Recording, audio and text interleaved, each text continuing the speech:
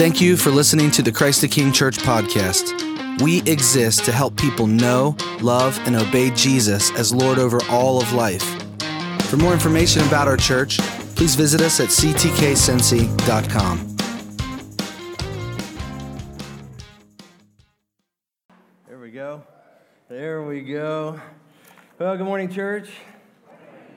You know, as Ben was praying, I was just like, yeah, it is back to school time.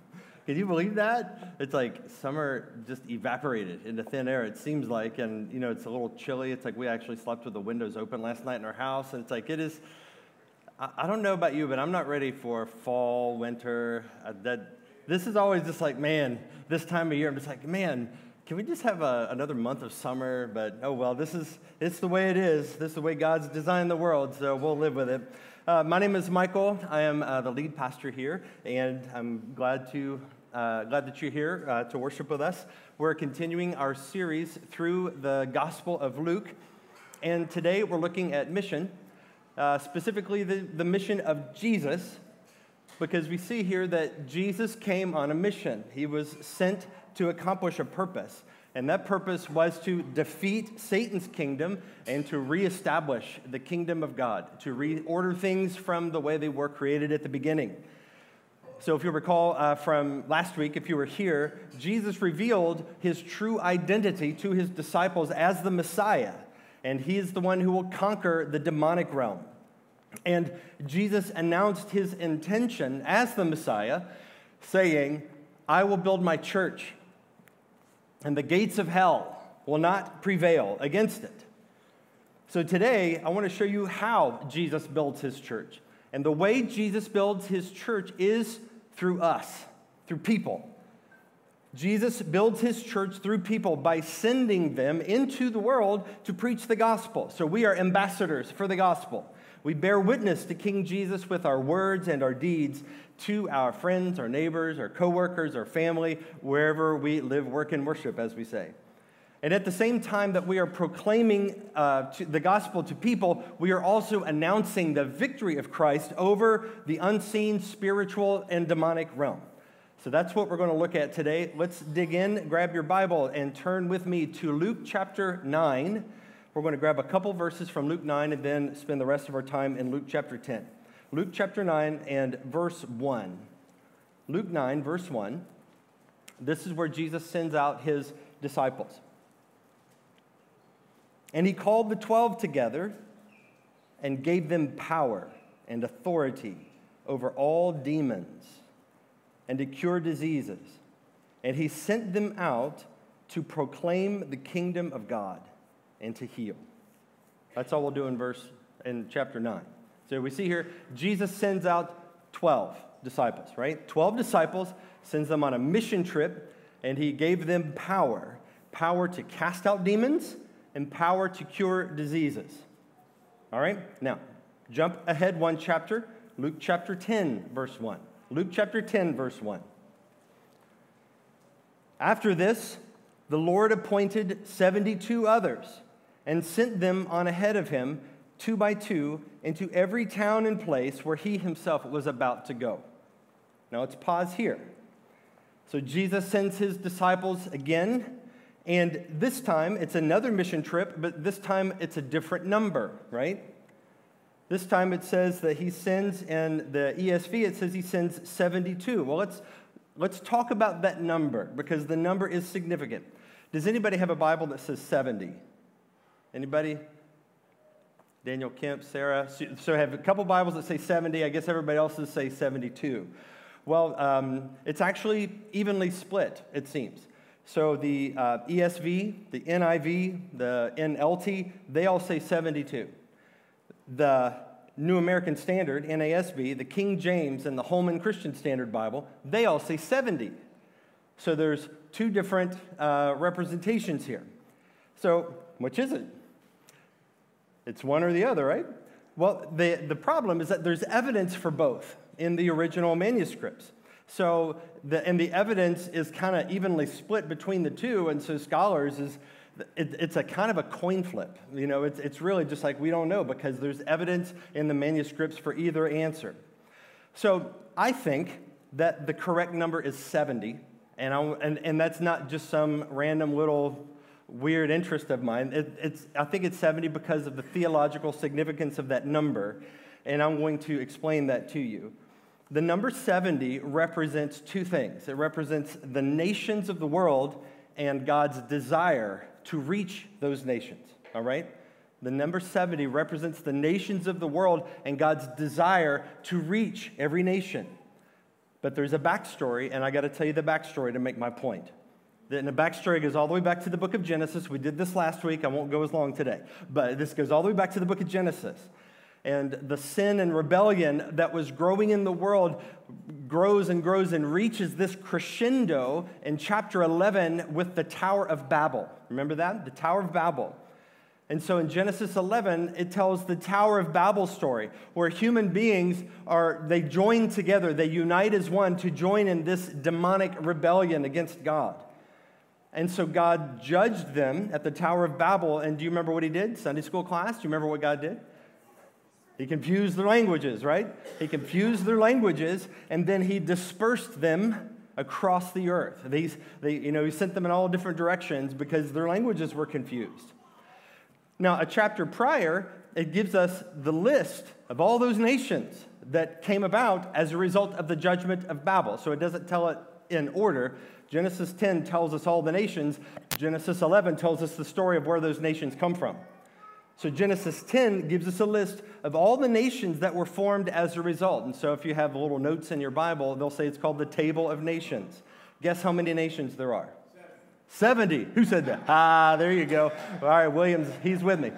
There were 70 nations, and that number was significant. It was significant because that represented the whole planet. That was like the whole world. The whole world was united, but God judged them because they were in rebellion, and he sent them, and so he scattered them into 70 nations, and then those 70 nations were sort of given over to their sin because God started over after that. Some scholars use the word of disinherited. It's like God just disinherited the nations and says, I'm not going to try to deal with humanity as a whole. I'm going to start over and create a new nation. And he's going to create a new nation that he's going to claim as his own. Now, Deuteronomy 32 tells us that those nations that were scattered, they were given over to demonic powers. They were given over to be ruled by what we would call pagan gods or idols or demonic powers. So whenever you read through the Bible and you see things, well, over in this area, they worship Baal, and over that area, they worship, Molech, or whatever the pagan gods are. The scriptures tell us, like, these were real beings, real entities that were worshiped by people, and they were opposed to the one true God. So those 70 nations were scattered throughout the world. They were put under the power of these foreign gods. And then the next chapter, Genesis 12, tells us the story of Abraham. And the story of Abraham was from one of these nations, from Ur of the Chaldees. God picked one man, Abraham. And God said, Abraham, I want to do something special through you. I want to start over with humanity. And I want to make a new people out of you, Abraham. I want to make a brand new nation out of you. And so Genesis 15 and Genesis 17, they give us stories of a covenant that God made with Abraham. And God said to Abraham, I want to do something special through you. Does anybody know what he's going to do? He's going to give him a bunch of what? Descendants, right? And what's all those descendants going to become? Many nations. Remember that? Nations will come from you, Abraham. Kings will come from you, Abraham. So somehow, through Abraham, this one guy, through his family, God is going to make a way for all of these nations to be reconciled back to God. So here's the point. The number 70 represented all the nations of the world and the demonic powers that rule those nations. And by the end of the book of Genesis, some of these numbers show up again. We have Jacob's household, which is a descendant of Abraham. Jacob's household goes down to Egypt. And there's how many sons? 12. How many persons? 70. So here at the end of Genesis, we have 12 sons and a family, a household that is comprised of 70 people. And then in the book of Exodus, there are 12 tribes in Israel. And then God told Moses to appoint a leadership council in the nation of Israel. And God told Moses to appoint 70 elders in the nation of Israel. So if we kind of put all this together, we're seeing that God is indicating Israel is going to have some kind of role to bear witness to God to the world, right? And of course, we see that taught explicitly. Israel's nation was to be a light to the world. That was their role. All right, so now fast forward back into the Gospel of Luke. Luke chapter 9, Jesus sends out 12 disciples. And then that's like a renewed nation of Israel represented by 12 disciples. And then Luke chapter 10, Jesus sends out 70 disciples, which represents the witness of God's people to the world. Now, what does he tell these 70 people to do? Well, he tells them, you're going to cast out demons. Well, the demons are the ones that are in charge of the nations, right? That's what we learn in the Old Testament. So Jesus says, you've got authority to cast out demons. So that indicates Jesus' power and supremacy over the demons in the spiritual realm. He has authority. And Jesus says, you're going to cure diseases. So that indicates that Jesus is reversing the effects of the fall, and he's creating this sort of environment that will roll back the clock and restore things to the way they were in the Eden. He's renewing the world. And he's telling them, you're going to proclaim the kingdom of God. Now, the word kingdom of God, that's synonymous with preaching the gospel. Proclaiming the kingdom is the same thing as preaching the gospel in Luke. And that indicates that Jesus is taking the nations back. He is reclaiming them, and he's recruiting new citizens from all these nations to join his kingdom, his heavenly eternal kingdom. So this number 70 is significant, and the Jews would immediately have made these connections in their minds.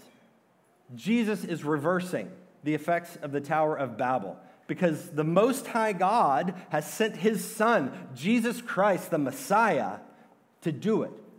God scattered all these nations at Babel and gave them all over to these various demonic powers. But now that the Son of God, the Messiah, has come, it's time to bring them home. It's time to recruit people from those nations to come back into the fold, to return to God. And through his death and resurrection, Jesus was given all authority to reclaim the nations and to gather them up, reconciling those nations back to his kingdom. All right, Luke chapter 10, verse 2. And he said to them, the harvest is plentiful, but the laborers are few.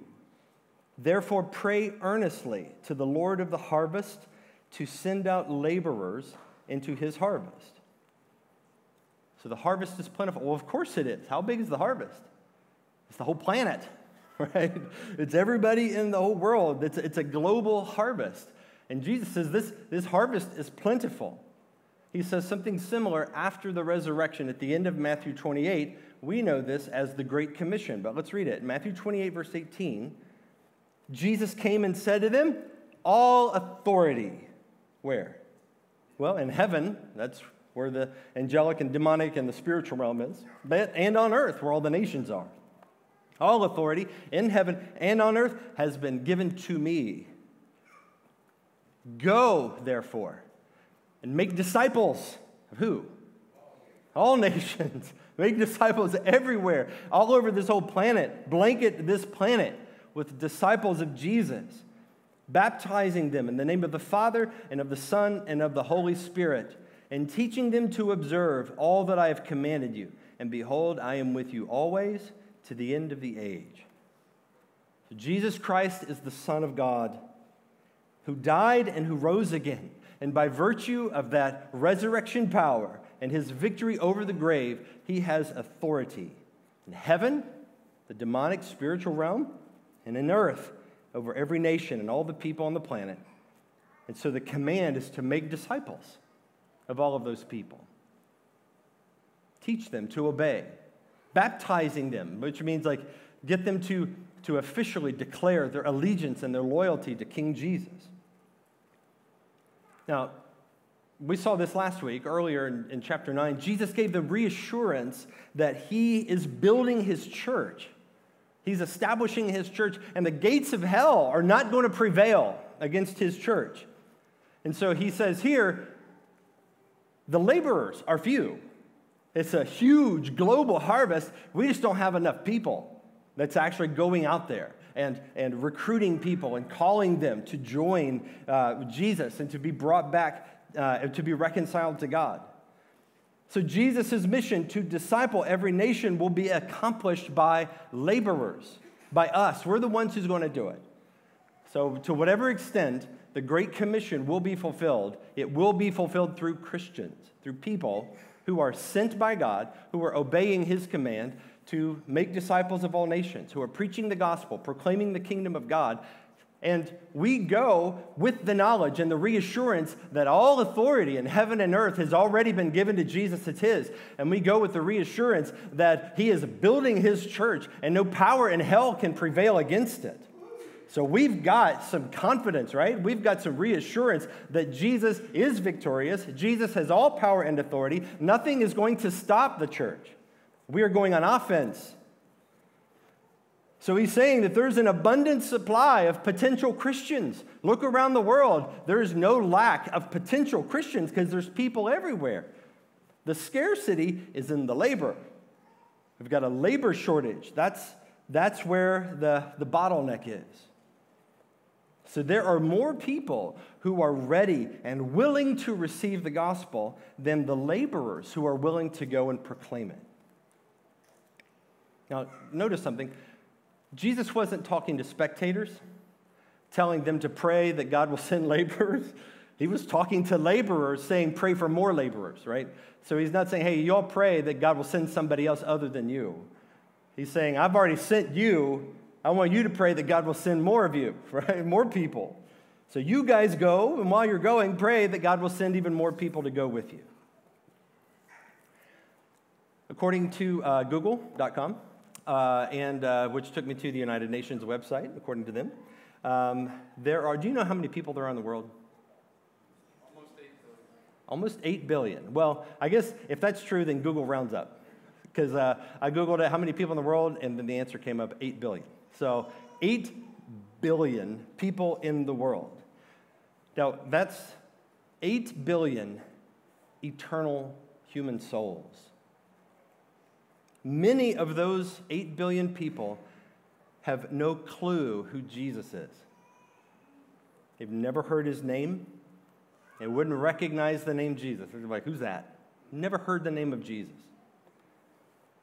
Some of those people will eventually become Christians. They will be converted. They will become disciples. They'll believe in Jesus. And however many of those people end up becoming Christians, we know for certain that the way that they will become Christians is because some other Christian told them about Jesus.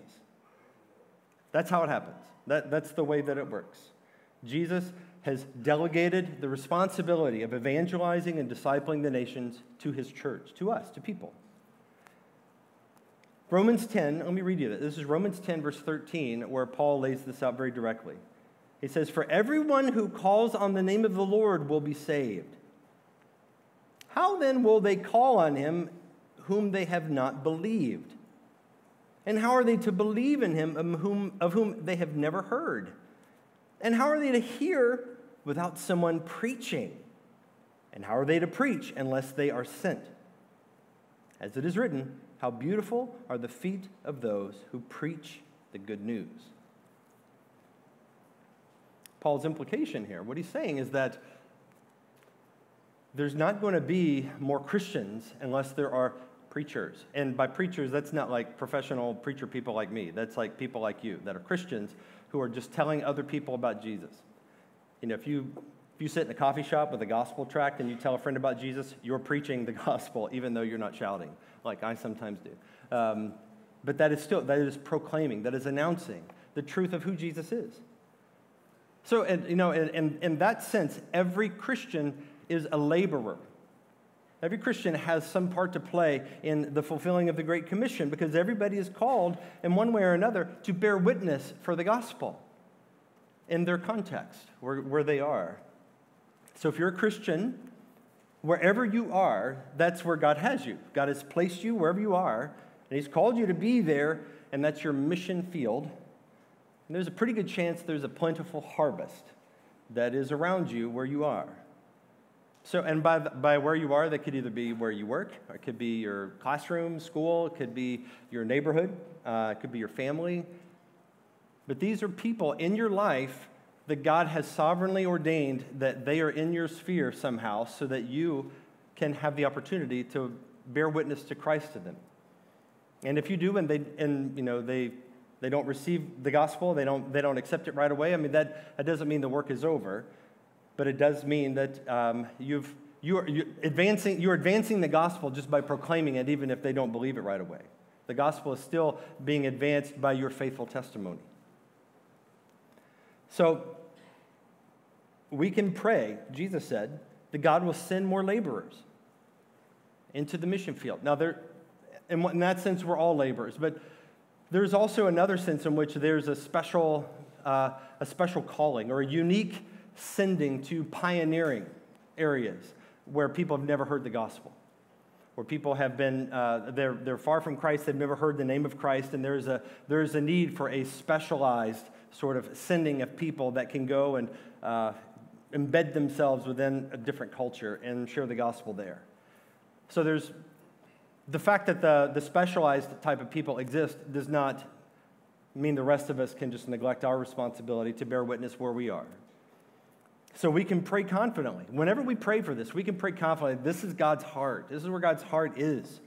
This is why Jesus came. And Jesus has authority and power. So we're not praying as just sort of a dream or a wish. It's like, I kind of hope this can work out. But we're praying confidently that this is where God's heart is. This is where God's power is at work. And He will answer. He wants to answer this prayer. Because His purpose, His mission for coming to earth was to reclaim these nations for Himself. All right, verse 3. I won't read a bunch of verses here. We'll read through verse 12 here. Go your way. Behold, I am sending you out as lambs in the midst of wolves. Carry no money bag, no knapsack, no sandals. Greet no one on the road. Whatever house you enter, first say, peace be to this house. And if a son of peace is there, your peace will rest upon him. But if not, it will return to you. And remain in the same house, eating and drinking what they provide, for the laborer deserves his wages. Do not go from house to house. Whenever you enter a town and they receive you, eat what is set before you. Heal the sick in it, and say to them, the kingdom of God has come near to you. But whenever you enter a town and they do not receive you, go into its streets and say, even the dust of your town that clings to our feet we wipe off against you. Nevertheless, know this, that the kingdom of God has come near. I tell you, it will be more bearable on that day for Sodom than for that town. All right, now there are several instructions here that were particular to the disciples on this particular mission trip that don't all just directly translate to our context. I want to leave that be, and you can read a commentary or something if you want to look at some of those specifics. I want to talk about just a couple of things that I want to highlight here. The first one is here in verse 3, where he said, behold, I am sending you out as lambs in the midst of wolves. What he's warning them about here is that this mission is dangerous. The mission of proclaiming the gospel, so he has all authority and power, that's true, but that does not mean that there isn't a danger involved, that there isn't some potential difficulty and hardship that will accompany preaching the gospel.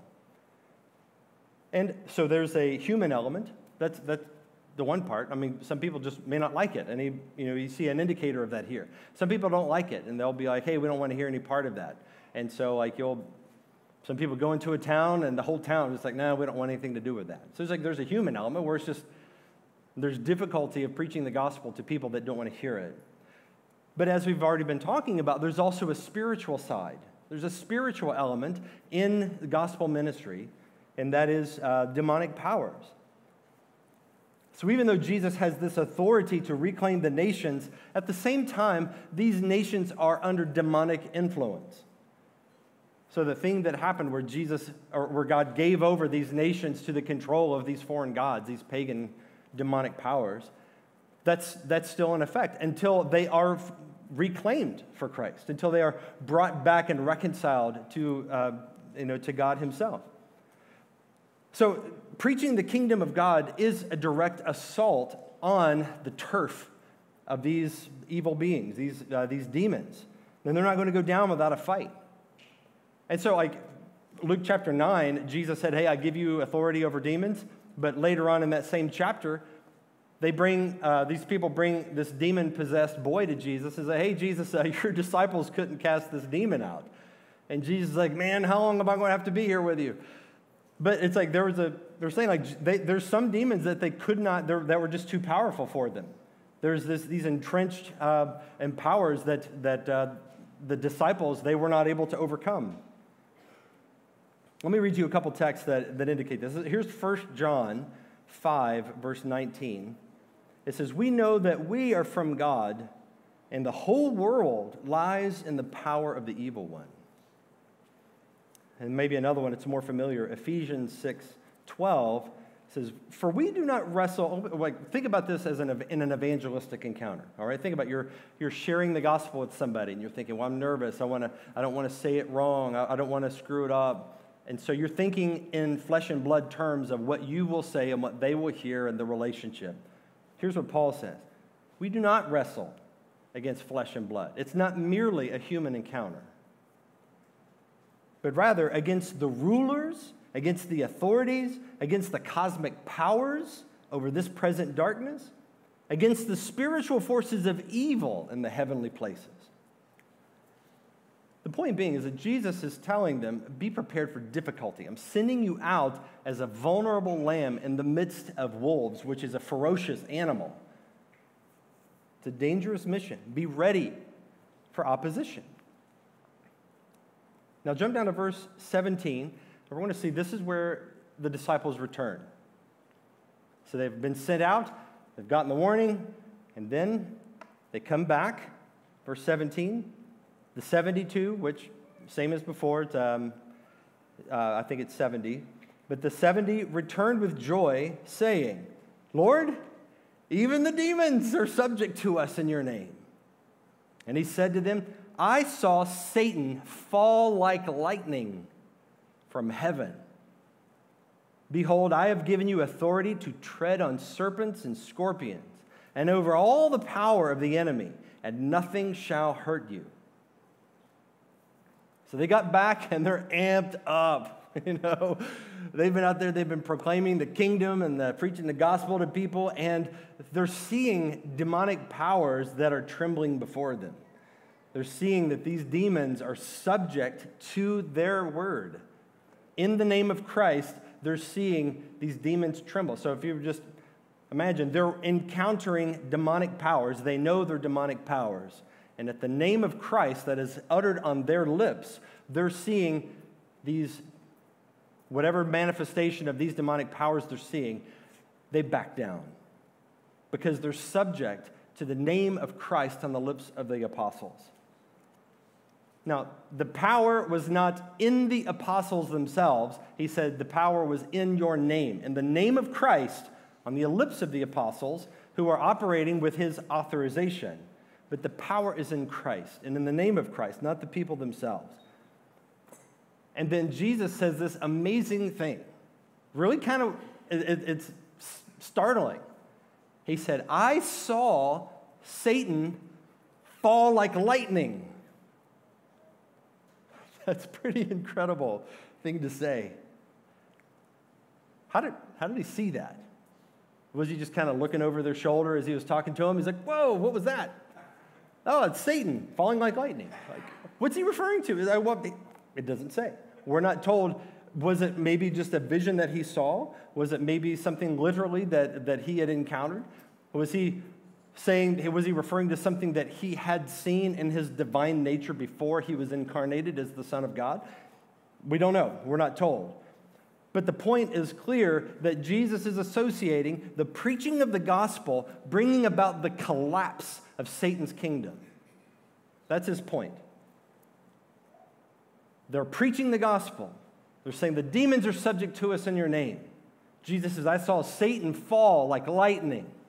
The preaching of the gospel is connected to the collapse of Satan's kingdom, his dominion, the power of Satan crumbling under the weight of God's kingdom that has come and is breaking into this world.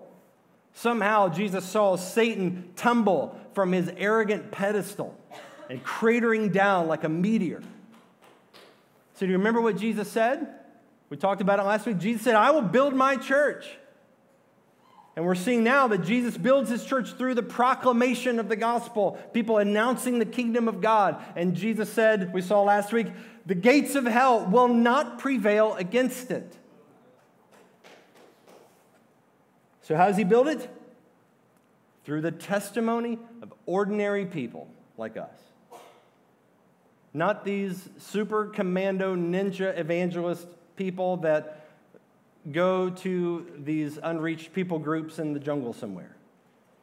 I mean, God be with them, right? I mean, pray that God will increase their number, but that same power is at work in us. The power of the gospel is at work in ordinary Christians. Whenever we proclaim the kingdom of God, whenever we preach the gospel, the testimony of ordinary Christians, that's how God builds his church.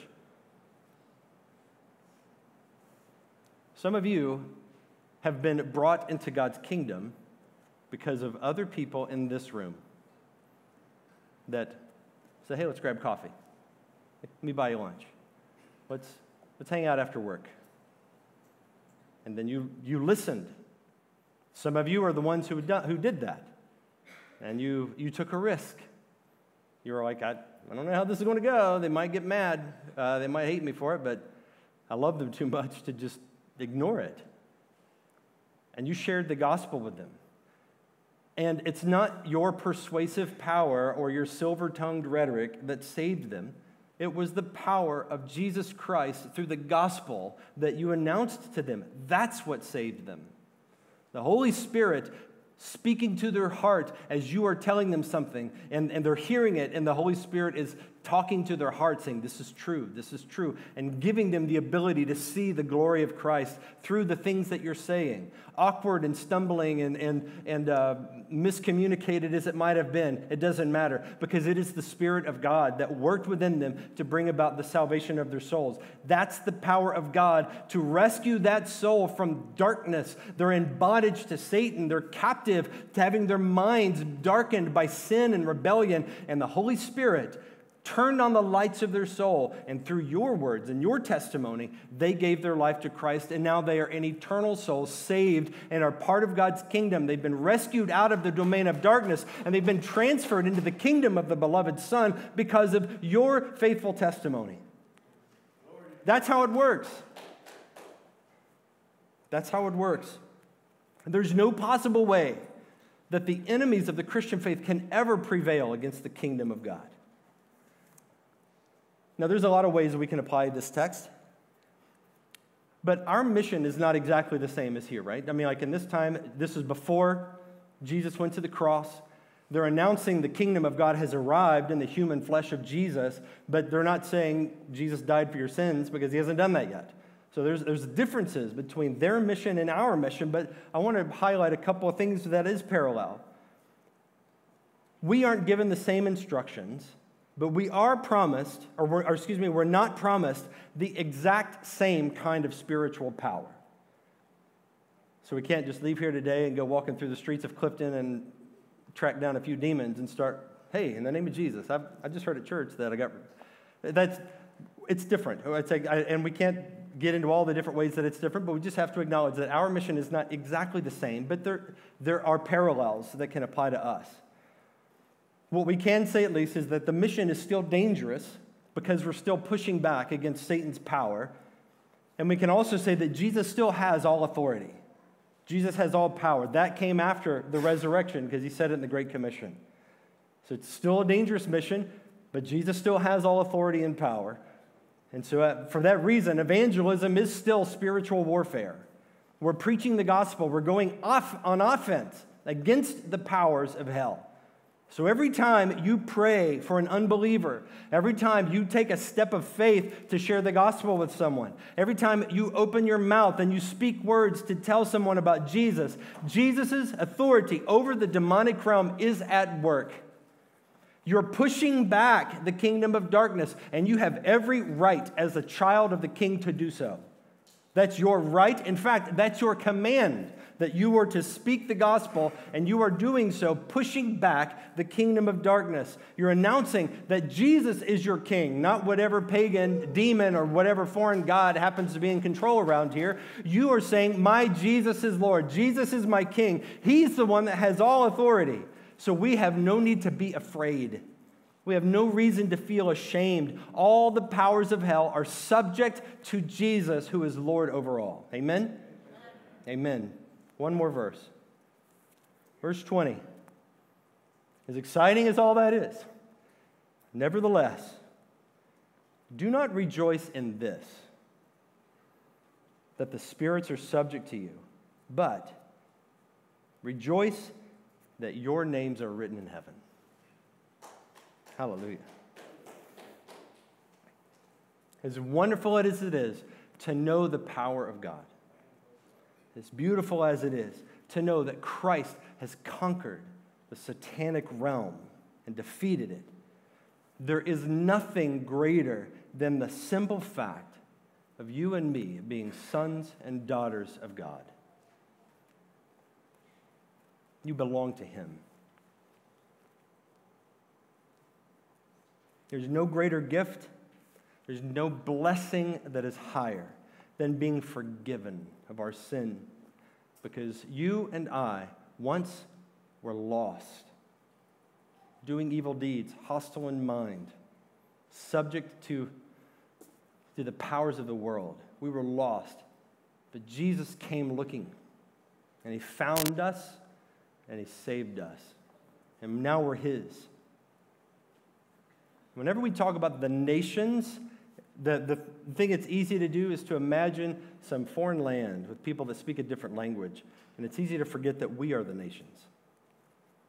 We are the nations. We're not Messianic Jews who are descended from Abraham physically. We are the nations. We're Gentiles. We're people that were far off, that have been brought near because of the blood of Christ, because somebody somewhere along the line preached the gospel to us and rescued us from whatever life that we were living and brought us into the family of God. Before we became Christians, we were under the power of the devil, but Christ rescued us through His blood that was shed on the cross, and by His death, He has reconciled us to God and brought us near, welcomed us into His family, and now we're our sons and daughters of God. He is our Father. He loves us. And we have all of eternity to look forward to, being with Him, ruling with Him. There's no power in us in the flesh. We have nothing, no power. I've heard it said that we contribute nothing to our salvation except the sin that made it necessary. The only reason we're Christians is because the Father loved us, He took pity on us, and He granted us the gift of repentance and faith. And having spiritual power over Satan and demons in hell, that's a means to an end. The end is always Christ Himself. Amen? Let's pray. Our Lord, as we finish in prayer here, we want to listen to Your word and obey Your call to pray for more laborers to join the harvest. Thank You, Jesus, that You've in Your victory on the cross, You do have all authority in heaven and on earth. And You've sent us into every nation to proclaim the victory of Christ, to make disciples, to teach them to obey. And we take comfort in the promise and the hope that You are with us always to the end of the age. And so now, Lord, as laborers in this harvest, we pray for more laborers in Cincinnati. Pray for our neighborhoods here, Clifton, Avondale, Corryville, Mount Auburn, Cuff, OTR, downtown, the rest of the area around this neighborhood. We pray, Lord, that you will grant salvation to men and women, boys and girls in this community to know Christ. Send more laborers into these neighborhoods and into our city. Give them boldness to share the gospel. We pray for more conversions. We pray for more churches, more baptisms, and for your glory to shine in this area. We pray for Eastern Hills, Christ the King Church, Eastern Hills. We pray for pastors Patrick and Eric. Pray for Madisonville, Fairfax, Marymount communities, tri-neighborhoods. We pray, Lord, that you will give them fruitful gospel witness in those neighborhoods and in the broader reach of their church. Send more laborers to those neighborhoods and to their church that will join the mission and will glorify your name by faithful gospel witness. Lord, we pray for Acts 29 that we're a part of, for the Ohio River region. We pray for all of the churches and pastors and church plants that are part of our region in Ohio, Kentucky, and Indiana. We ask you, Lord, send more laborers into this region, into this harvest, so that there will be more churches, more conversions, baptisms, more lives changed, more households built up for the glory of God. Send more laborers into this area through Acts 29. In India, Lord, we pray for Vision Nationals. Thank you for Arjuna and for his vision, calling, for Master's Seminary there and all the church planters that he has raised up and trained, for the professors that teach in his school. Lord, I pray specifically for doctrinal purity, that you will protect them from error, as that has been a problem for them. I pray, Lord, that you will send theologically solid teachers to labor in that mission field. Send more laborers to India for more church plants, more disciples, and transform India into a nation that honors Christ. Pray for 1520 Coalition, our ministry partner here, and Steve Freeburn, a member here that leads that. I pray for ministries in Albania and Togo, Africa. Lord, I pray that you will give them boldness in the new church plant, pastors in Albania and Togo. Pray for outreach event planning in Kosovo that'll be done with completeness and that will focus on sharing the gospel. I pray for the immigration papers filed on behalf of Pastor Lapushi from Albania and would find favor with the U.S. Immigration Office. And Lord, send more laborers into that harvest field. Lord Jesus, you tell us to pray, your kingdom come, your will be done, on earth as it is in heaven. May it be so in every nation on earth. We ask this in the name of the Father, and the Son, and the Holy Spirit. Amen.